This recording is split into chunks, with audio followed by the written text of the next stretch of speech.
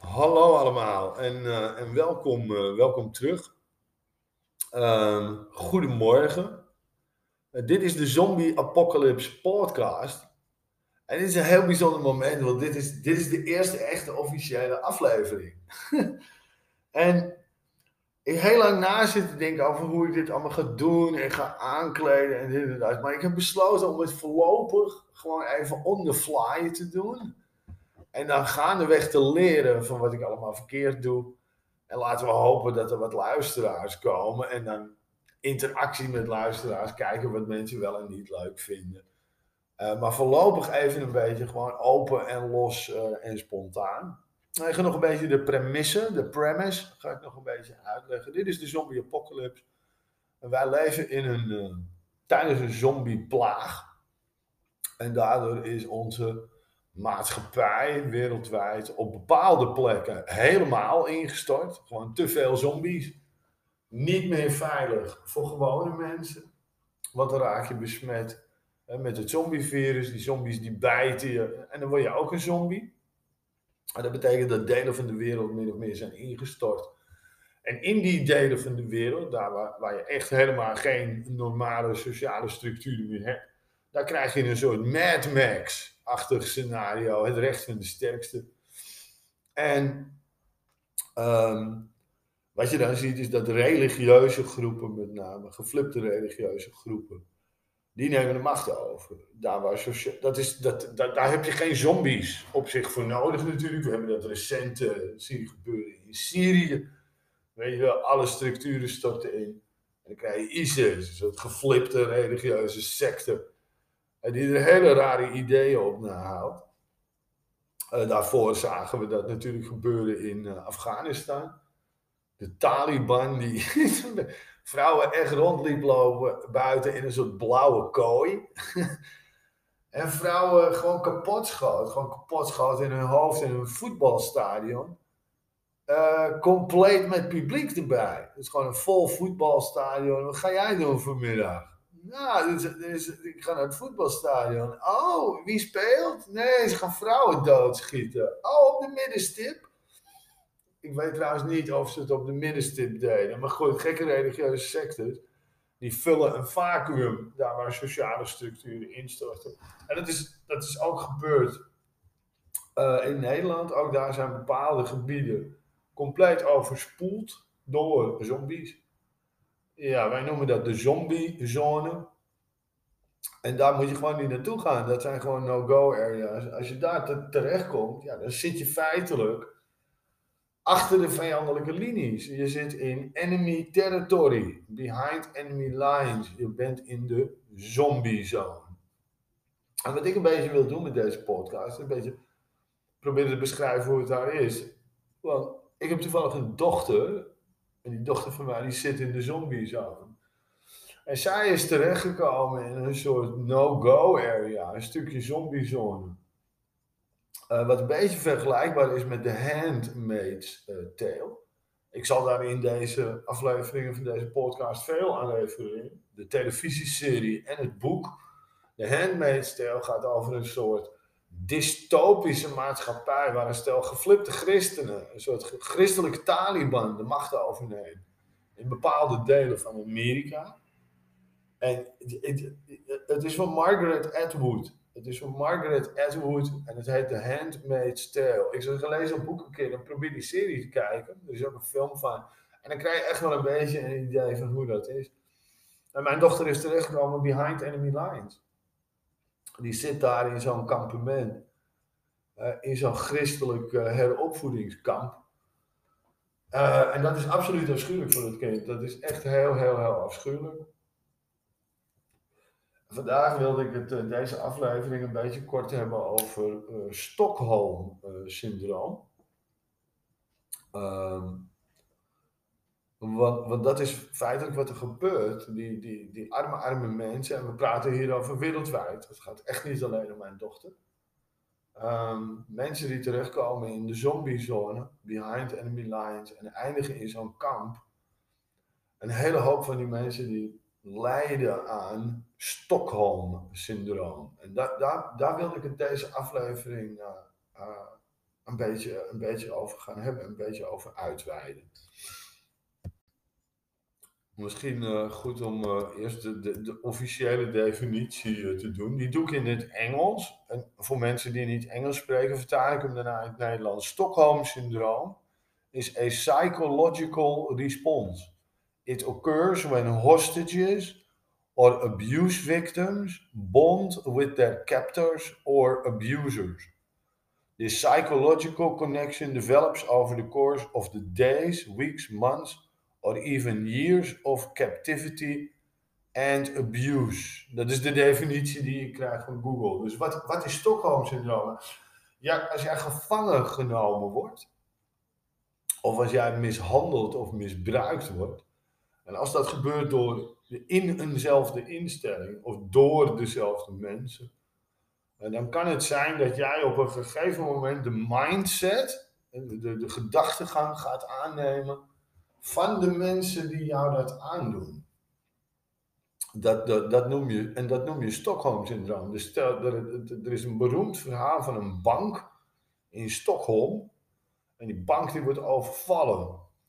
En die bankovervallers die kunnen die bank niet uit. Dus die gijzelen voornamelijk vrouwelijk personeel in die bank in Stockholm. En weet je wel, net zoals je hebt gezien in Amerikaanse films van hele beroemde, bijvoorbeeld Dog Day Afternoon. Daar kunnen we het zo over hebben. Maar in die bank in Stockholm, daar zitten ze uren met elkaar vast.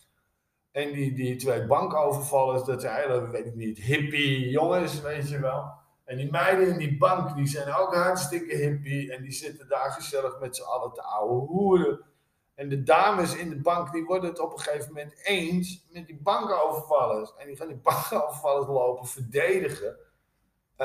Tegen de politie, tegen de pers. En echt jaren daarna ook. Jaren daarna ook nog. Stockholm Syndroom noem je dat. En blijkbaar komt dat omdat het gebeurde bij een bankoverval in Stockholm. Die arme bankemployees, die arme dames van die bank, die zaten gewoon te lang opgesloten met die gekken. Terwijl buiten de politie is en de stress en de angst. Sommige mensen doen dat. Dat is een soort overlevingsmechanisme. En dan worden ze het eens met hun gijzelnemers. En dat zie je ook gebeuren in mensen die worden in gevangenissen, mensen die worden opgesloten. Zelfs mensen die onschuldig zijn, gaan meewerken. Mensen gaan niet tegen het systeem in. Mensen stoppen op een gegeven moment met verzet bieden en denken, ik doe gewoon wat mij verteld wordt. En weet je wat? En inderdaad proberen hun misbruikers en mishandelaars te paaien door vriendelijk tegen ze te doen. Wauw, wat heb je leuke handschoenen aan als je mij aan het verkrachten bent? Of wat heb je leuke handschoenen aan als je mij aan het slaan bent? En oh, wat ziet je uniform er mooi uit, terwijl ik hier achter tralies zit. En mijn dochter bijvoorbeeld, en ik gebruik haar hier als voorbeeld hoor, dus er zijn talloze anderen. Maar mijn dochter bijvoorbeeld, die zit dan achter een hek met prikkeldraad. En ja, daar zit ze al weken. Ze mag geen internet hebben. Ze mag natuurlijk niet praten met Amnesty International of het Rode Kruis. Ze zit in de zombiezone. Dat soort instituten en instanties, die zijn onbereikbaar. Ze mag natuurlijk niet praten met de landelijke kinderombudsman. Ze mag natuurlijk niet praten met haar eigen huisarts. Ze mag niet praten met de vriendinnen. Ze mag niet praten met de ex. Ze mag niet praten met ons, de ouders. Het is echt heel, heel, heel ernstig. En ze heeft, doordat ze geen internet heeft, natuurlijk ook geen toegang tot nieuws. Dus het enige wat je dan binnenkrijgt is, weet je wel, het instituut, dat systeem. En in haar geval is dat een soort christelijk kamp. Is dat? Een soort christelijk heropvoedingskamp. Ergens in Midden-Nederland. Ik mag de locatie natuurlijk niet noemen. Vanwege allerlei veiligheidsvoorschriften die er nu eenmaal gelden voor professionele podcasters en professionele media zoals ik zelf. Voor de zombiezone gelden gewoon extreme security maatregelen. En ja, zo heel sowieso, ze hebben daar bijvoorbeeld bijna geen internet natuurlijk, want de elektriciteit doet het niet en zo. De wegen zijn onbegaanbaar. Dat is de zombie-apocalypse, ja. Vandaar al dat hekwerk. En er zijn allerlei berichten natuurlijk. Mensen smokkelen dingen naar buiten, USB-sticks. Gruwelijke verhalen daar in dat kamp in Midden-Nederland waar mijn kind zit. En toevallig hadden we gisteravond kort, 7 minuten ongeveer, contact met elkaar. En dat was via een two-way radio. Ja, die nog een stukje internet oppakte via een oude Russische satelliet. Heel gedoe, maar dat lukte dus. Dus ik kon zo maar 7 minuten praten met mijn dochter. En ja, Stockholm Syndrome. Zij is van mening. Dat is heel raar. Die mensen in die kampementen hebben gek genoeg wel toegang tot advocaten. Vanwege internationaal recht. Ja, maar niet het Rode Kruis. Dat is raar. Maar goed, zij heeft dan contact met een advocaat gehad. En die advocaat en mijn dochter die zijn het erover eens. Het wordt tijd dat wij onze excuses, mijn excuses ga aanbieden. Aan deze daders, deze christenen. Die daar in die kampementen mannen en vrouwen en kinderen aan het scheiden zijn. En hun christelijke Taliban beetje aan het loslaten zijn daar. In die zombiezone waar de hele maatschappij is ingestort. En ik was druk bezig met hulp zoeken, weet je wel. Ik was het Rode Kruis was ik aan het mailen. Ik was Amnesty aan het mailen. Ik heb Human Rights Watch gemaild. Ik heb Save the Children gemaild. Ik heb Defense for Children gemaild. Ik heb natuurlijk contact gezocht met de gemeenteraad van Amsterdam. Wij zijn niet de minste stad. Ik heb landelijk hulp gezocht. Maar ja, natuurlijk, je praat over de zombiezone. Weet je, de zombie-apocalypse. Er is daar geen authority. Het is daar een soort anarchistische gekte. Zoals je ziet in zombiefilms. Dat is hoe het daar is. Geen stromend water, geen internet. Groot hek eromheen. Allemaal militairen die er proberen voor te zorgen dat die fucking zombies vooral achter dat hek blijven. En daar binnenin, in die zombiezone, heb je enclaves. Zoals dit christelijke kamp. Waar ze hun christelijke Taliban-regime aan het uitvoeren zijn. Dus zowel de advocaat van mijn dochter als mijn dochter zijn van mening dat ik direct moet stoppen met het mailen van die instanties. Ik moet geen contact zoeken met Amnesty International. Ik moet geen hulp zoeken. Ze hebben het een beetje opgegeven met z'n tweeën. Ze zijn beide van mening dat het in dit stadium het beste is om vooral mee te werken met de daders, met deze. Ik vind het heel zorgelijk, weet je. Het is, ja, sterker nog, niet alleen meewerken, dat wordt erger. We moeten ook een soort formele excuses maken aan deze christelijke heilstaat. Aan dit kleine christelijke Taliban-kampementje daar. Dit christenlager wat daar is. In Midden-Nederland, in die zombiezone. En ik heb er eigenlijk helemaal geen fucking zin in om excuses aan te bieden aan deze gekke Taliban-mafkezen. Ik zie dat helemaal niet zitten. Ik dacht Amnesty International en mensenrechten, want vrouwen en kinderen en weet ik veel, die worden daar vastgehouden achter een hek en mogen niet online en mogen hun huisarts niet spreken. En het is allemaal zo vreselijk handmade tale. Ik word er zo gek van. En mijn dochter dus gisteren, ja, compleet Stockholm Syndrome. Ja, je moet niemand mailen, Nee, natuurlijk niet, want dan wordt zij gestraft. Als ik bel met Amnesty International. Dan wordt zij gestraft. Het is vreselijk. Als je dit even vergelijkt met bijvoorbeeld die beroemde reeks kidnappings in Libanon. In de jaren 80. Er worden allemaal westerse journalisten en weet ik veel. Mensen van ambassades, die worden van de straat geplukt, die worden gekidnapt door, tussen aanhalingstekens, terroristen. En die terroristen die vertegenwoordigen groep X, weet ik veel, Amal, Hezbollah, noem maar een paar. Meestal verzinnen ze voor de gelegenheid een naam. En die houden dan die gijzelaar vast. Ja. En die gijzelaar, die probeert te overleven. En er zijn er een aantal, die hebben de boeken later over geschreven. Die werden inderdaad, dikke vrienden is een groot woord, maar die werden inderdaad aangenaam en amicaal met hun gijzelnemers. Want er zit een bewaker bij de hele godganse dag. Je hebt toch geen ruk te doen, dus gingen met z'n dammen of schaken. Weer anderen die hadden alleen maar een afschuwelijke ervaring en lagen op de grond in hun eigen pis. Maar de familieleden van deze mensen die gegijzeld zijn, hè, die daar tegen hun wil worden vastgehouden, die krijgen media-aandacht. Die gaan in Engeland en in Amerika op televisie en zeggen: help, mijn partner, mijn broer, mijn zoon, mijn kind zit ergens in een kerker aan een ketting. En die gijzelaars die worden daar niet voor gestraft. Sterker nog, die gijzelnemers in Libanon die denken: mooi, hoe meer media-aandacht, hoe meer losgeld we krijgen. Dus dat is een heel ander soort dynamiek.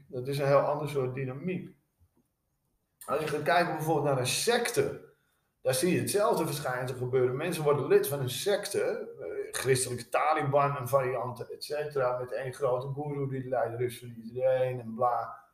En 26 vrouwen heeft, iets in die richting. Ik denk, weet ik niet, The Branch Davidians en David Koresh. Dat is weer een andere dynamiek. Die mensen die gaan daarin en geloven echt in die onzin. Dat zijn echt totale true believers. En wat je daar ziet gebeuren is meer een soort peer pressure, groepswerking. Het zijn allemaal mensen die zijn heel, heel eenzaam en voelen zich helemaal alleen en horen nergens thuis tot ze bij die secte komen. En dan voelen ze zich zo welkom en iedereen is hetzelfde. En we gaan allemaal met z'n allen aardappels plukken. En dan worden ze true believers, weet je. Die geven zich min of meer vanaf den beginnen vrijwillig over. In alle gevallen, secten, gijzelneming, gevangenis, wonen in bezet gebied, eruit komen is niet iets wat je alleen doet. Ja, dus zelfs mensen die ontsnappen uit Auschwitz, en er zijn mensen die zijn ontsnapt uit de trein, en er zijn mensen die zijn ontsnapt uit Auschwitz, heel, heel zeldzaam, maar zelfs die mensen, die komen er niet alleen. Ontsnappen uit een situatie van gevangenneming, een situatie van onderdrukking doe je nooit alleen. Daar zul je 100% zeker altijd allemaal hulp voor nodig hebben. Het aantal mensen wat dat helemaal alleen doet, kun je tellen op één hand. En daarom is dat Stockholm Syndrome zo zonde, weet je, want je hebt die hulp nodig. Je hebt hulp nodig van Amnesty, van weet ik veel wat allemaal. Want je zit in de zombiezone, je zit in bezet gebied. Je zit in een soort christelijk Taliban-kamp. Handmade-stijl-achtige situaties. Je mag niet online. Het is een afschuwelijke situatie wat die mensen daar in dat kamp aan het doormaken zijn. Het zijn verregaande mensenrechten schendingen. Verregaande mensenrechten schendingen. En we moeten proberen om met z'n allen die mensen allemaal veilig naar huis te krijgen, lieve mensen. We moeten die toegang krijgen tot die zombiezone. Met militaire hulp, denk ik. Of met, weet ik niet, gifgas. Ik bedoel, werkt dat op zombies? Maar iets om een soort vrij baan te krijgen naar het christelijke kampement. Naar die rare christelijke heilstaat. Want daar zijn ze hele, hele rare dingen aan het doen. Met onder andere mijn dochter. Maar er zitten daar veel meer mensen. En er is daar geen enkele vorm van controle of toezicht. Zelfs je huisarts krijgt geen toegang. En dat is gewoon dood en eng. Ze kunnen geen nieuws lezen. Ze weten helemaal niet wat er gaande is. Ze weten ook geen updates over de zombiezone zelf. Helemaal niets niet. Er zijn helemaal niets, geen informatie over vaccinaties. Ik woon buiten de zombiezone. Ik woon in Vrij Amsterdam. Ik ben gewoon gevaccineerd. Ik ga niet naar de zombiezone toe. Maar als je in de zombiezone zit, we hebben helemaal geen idee wat daar aan het gebeuren is met vaccineren. De GGD heeft daar geen toegang. Mijn dochter krijgt ook geen toegang tot de GGD. Wat raar is, want die heb ik ook gewaarschuwd. Het is dood eng. Dat is de zombiezone. Dat is de christelijke heilstaat in Midden-Nederland. Ik hoop dat mensen er wat meer werk van willen maken. En ik denk dat het misschien verstandig is om toch op een gegeven moment de locatie te gaan noemen.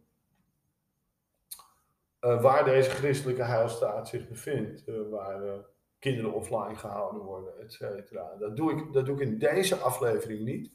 Ik wil me daar wat langer op beraden. Wat mag je zo'n locatie noemen? En wat zijn de gevolgen onder al die zombiewetgeving en die noodverordeningen en zo. Misschien mag ik de locatie noemen als ik mijn handen was en een mondkapje opdoe.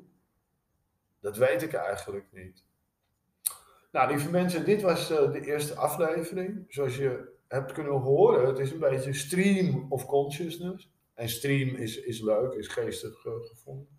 Dit is mijn allereerste echte officiële podcast. Ik hoop dat er boordevol nuttige informatie zat.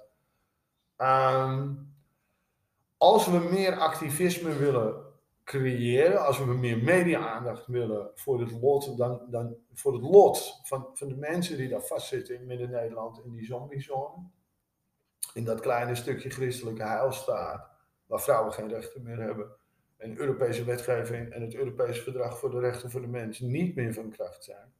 Waar de GGD geen toegang krijgt en Amnesty niet en het Rode Kruis niet en je huisarts niet.